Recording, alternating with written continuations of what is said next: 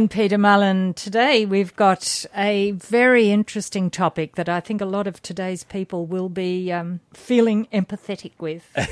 Yeah, look, it's one of those interesting stories, isn't it? Like, if you think back 10 or 15 years ago, you were hard pushed to find gluten-free anything. You were. And it's not really something that's come from the medical model saying gluten's bad. This has all come from the groundswell level of possibly people experiencing, health symptoms if they're eating foods containing gluten. And there's a lot more research backing it as well. So it's really been consumer driven, hasn't it? It hasn't come from the medical model.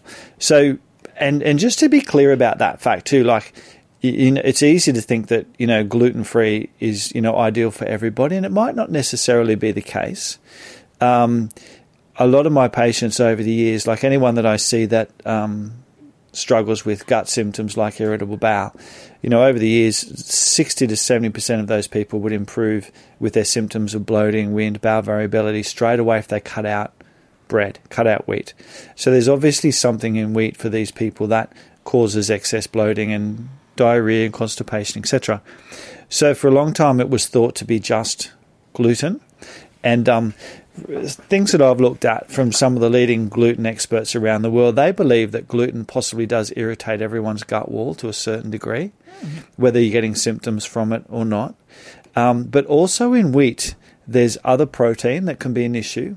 And interestingly, a lot of people are adopting a FODMAP style of diet when it comes to treating irritable bowel these days. And interestingly, maybe one of the reasons why people feel bloated after they have wheat might not be the gluten, it might actually be the fructan, which is a type of sugar. And is that in the bread type products? Yeah. It's a sugar in wheat, also rye and barley. Okay. And interestingly, as we were talking about in the break, fructans are also in garlic and onion. So if you feel gassy and bloated after garlic and onion, that's probably why. So the story is not, just as black and white as, gluten's the baddie. Like, cereals and grains, for a lot of us, are a bit harder to digest anyway. So it's a bit more complex than just saying, gluten's the devil and it's only that. Like, it can be just cereals and grains generally as we get older can be harder to digest. But one of the reasons that I would recommend is someone to cut out gluten, like, there is a food intolerance test that we can do where you can actually see that someone's intolerant to gluten. Mm-hmm. With the intolerance test we do, nearly everyone we test comes back intolerant to gluten. They come back with an IgG immune response. So in some respects, it's easy for me to say to someone, just go gluten-free, because in going gluten-free, you're cutting out a lot of cereals and grains generally, and for a lot of people, their gut symptoms will improve. So for very specific things, like one of my clients that if she has gluten, she gets quite bad gut problems, but she also gets joint pain. I think gluten for her probably really is the instigator. But for a lot of people, it can be the fructans and other things in the wheat. But for irritable bowel, you still want to reduce your cereals and grains generally. Okay. So have I made things clearer, or have I just confused everybody, do you think? I think that it's all starting to become clearer. It is that gluten can be the baddie for some people, but may not be the baddie for everybody. That's exactly it. Thank you, Jane. That was what I was trying to say. Which foods contain gluten, Peter? The common gluten-containing foods are wheat, rye, and barley, but also things like spelt, kamut, anything sort of in that wheat family. Now, interestingly, oats are an interesting grain. In Australia, oats are included in the for celiac people or people that can definitely have no gluten whatsoever, oats are included in that list of grains, whereas in the Scandinavian countries, oats aren't included. Would that have something to do with the different oats that we get as opposed to the Scandinavian? It is, and it's also to do with contamination. Okay. So in Australia, oats are processed in the same factories as where wheat and rye and other gluten-containing grains are processed, so there's a greater chance of contamination with Australian oats. But in Norway or the Scandinavian countries, they obviously grow oats where there's no cross-contamination.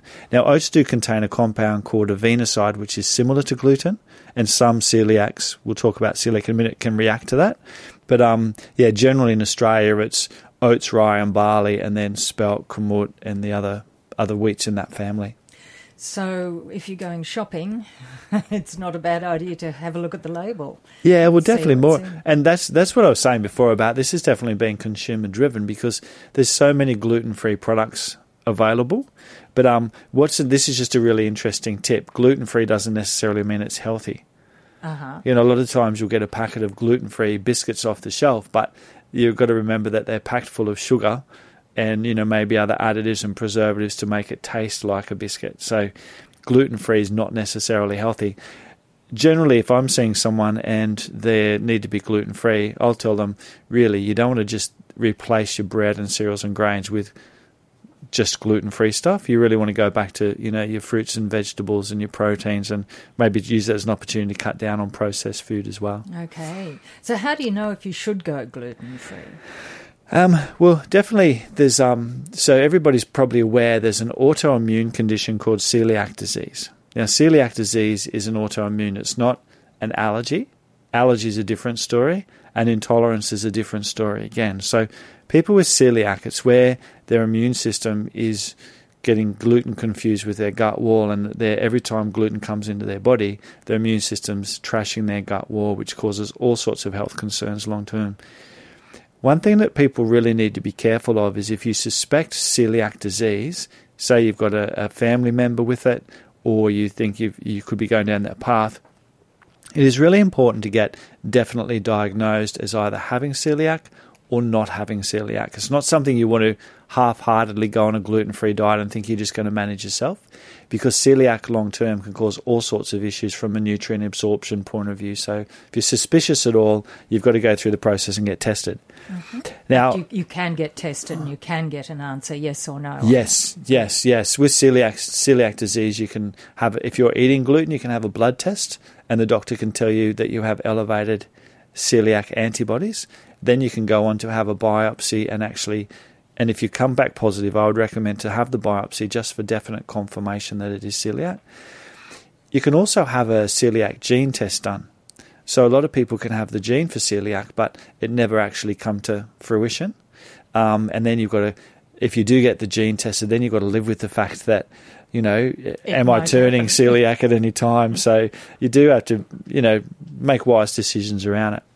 So what we see more in practice is where the gluten may be causing or triggering an immune response by causing inflammation to the gut wall. Gluten may increase the production of a compound called zonulin, which dissolves the glue between the gut wall, so it actually can contribute to leaky gut.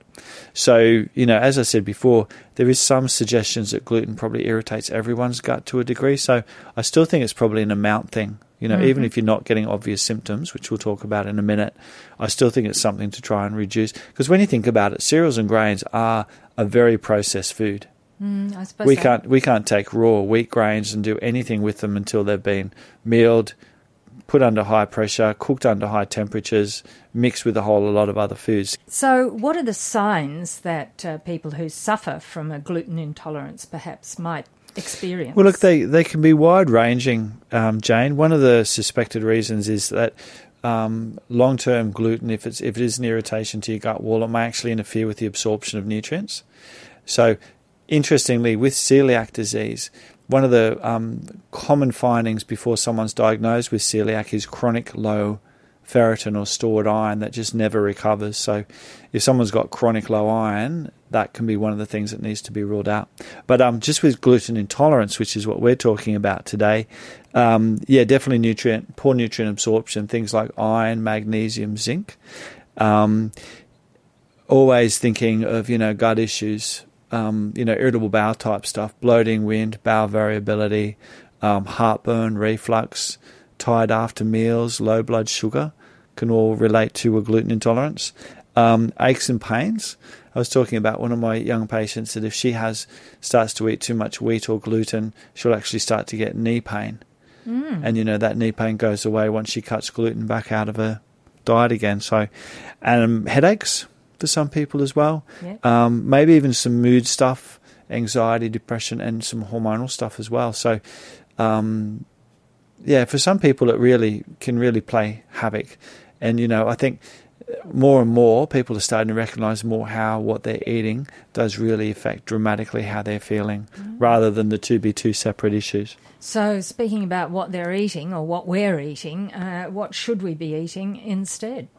Well, as I said, like the trick with, if you need to be gluten-free, or if you like to try going gluten-free if you've got gut symptoms, is, don't just replace, don't just go and buy off-the-shelf gluten-free products, because it doesn't necessarily mean they're healthy. Often they'll have, as I was saying, sugar, additives, preservatives, etc. The best thing, if you want to try some alternatives to, say, bread, is to get on the internet, and there's some fantastic gluten-free recipes available, easy to make, and they can be a really nice addition to the diet. So what you want to do is just replace what you're already having. So you can find a gluten-free bread. Dana will make up often at home a really nice, like a pikelet made out of chickpea flour. So we'll use that as a basis for like savoury, like tuna mornay or something like that.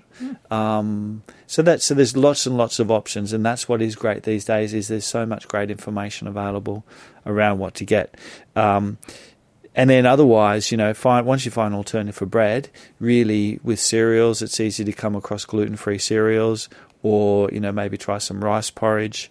So rice is okay usually, no gluten. Rice generally is okay. Yeah. So any of the rice products, like rice crackers, if you're going to have like hummus and healthy dips and things like that. So there is lots. You can even buy gluten-free wraps, and I've had a couple of those, and some of them aren't too bad as well. But generally with the gluten-free, the best advice I can get is get on and have a go at making some alternatives yourself. Yes. Yeah. Even things like buckwheat flour you can make a really great buckwheat pancake mix. So you can still have your buckwheat, your pancakes with, egg, soy milk or almond milk, and then you can put your fresh blueberries in and your 100% maple syrup. So the good thing is you don't have to miss out these days. Even with, things like pizza bases, you don't even have to do the gluten-free flours. You can do, slices of pumpkin that you use, or make a cauliflower rice that you press into a base that you use for. So lots of alternatives. Yeah, excellent. And lettuce. I mean, sung choi bao in a Chinese restaurant where the lettuce is the container. Yep. Yeah, all of those things. Excellent. So next Tuesday you'll be back with us again, Peter. And what will we be talking about then? Talking about another, or definitely a bit of a controversial issue, and this is around dairy and dairy products, whether we need to be drinking as much and eating as much as what we've been told, particularly around the calcium debate as well. So stay tuned for that. Thank you. Thank you very much, Peter Mullen.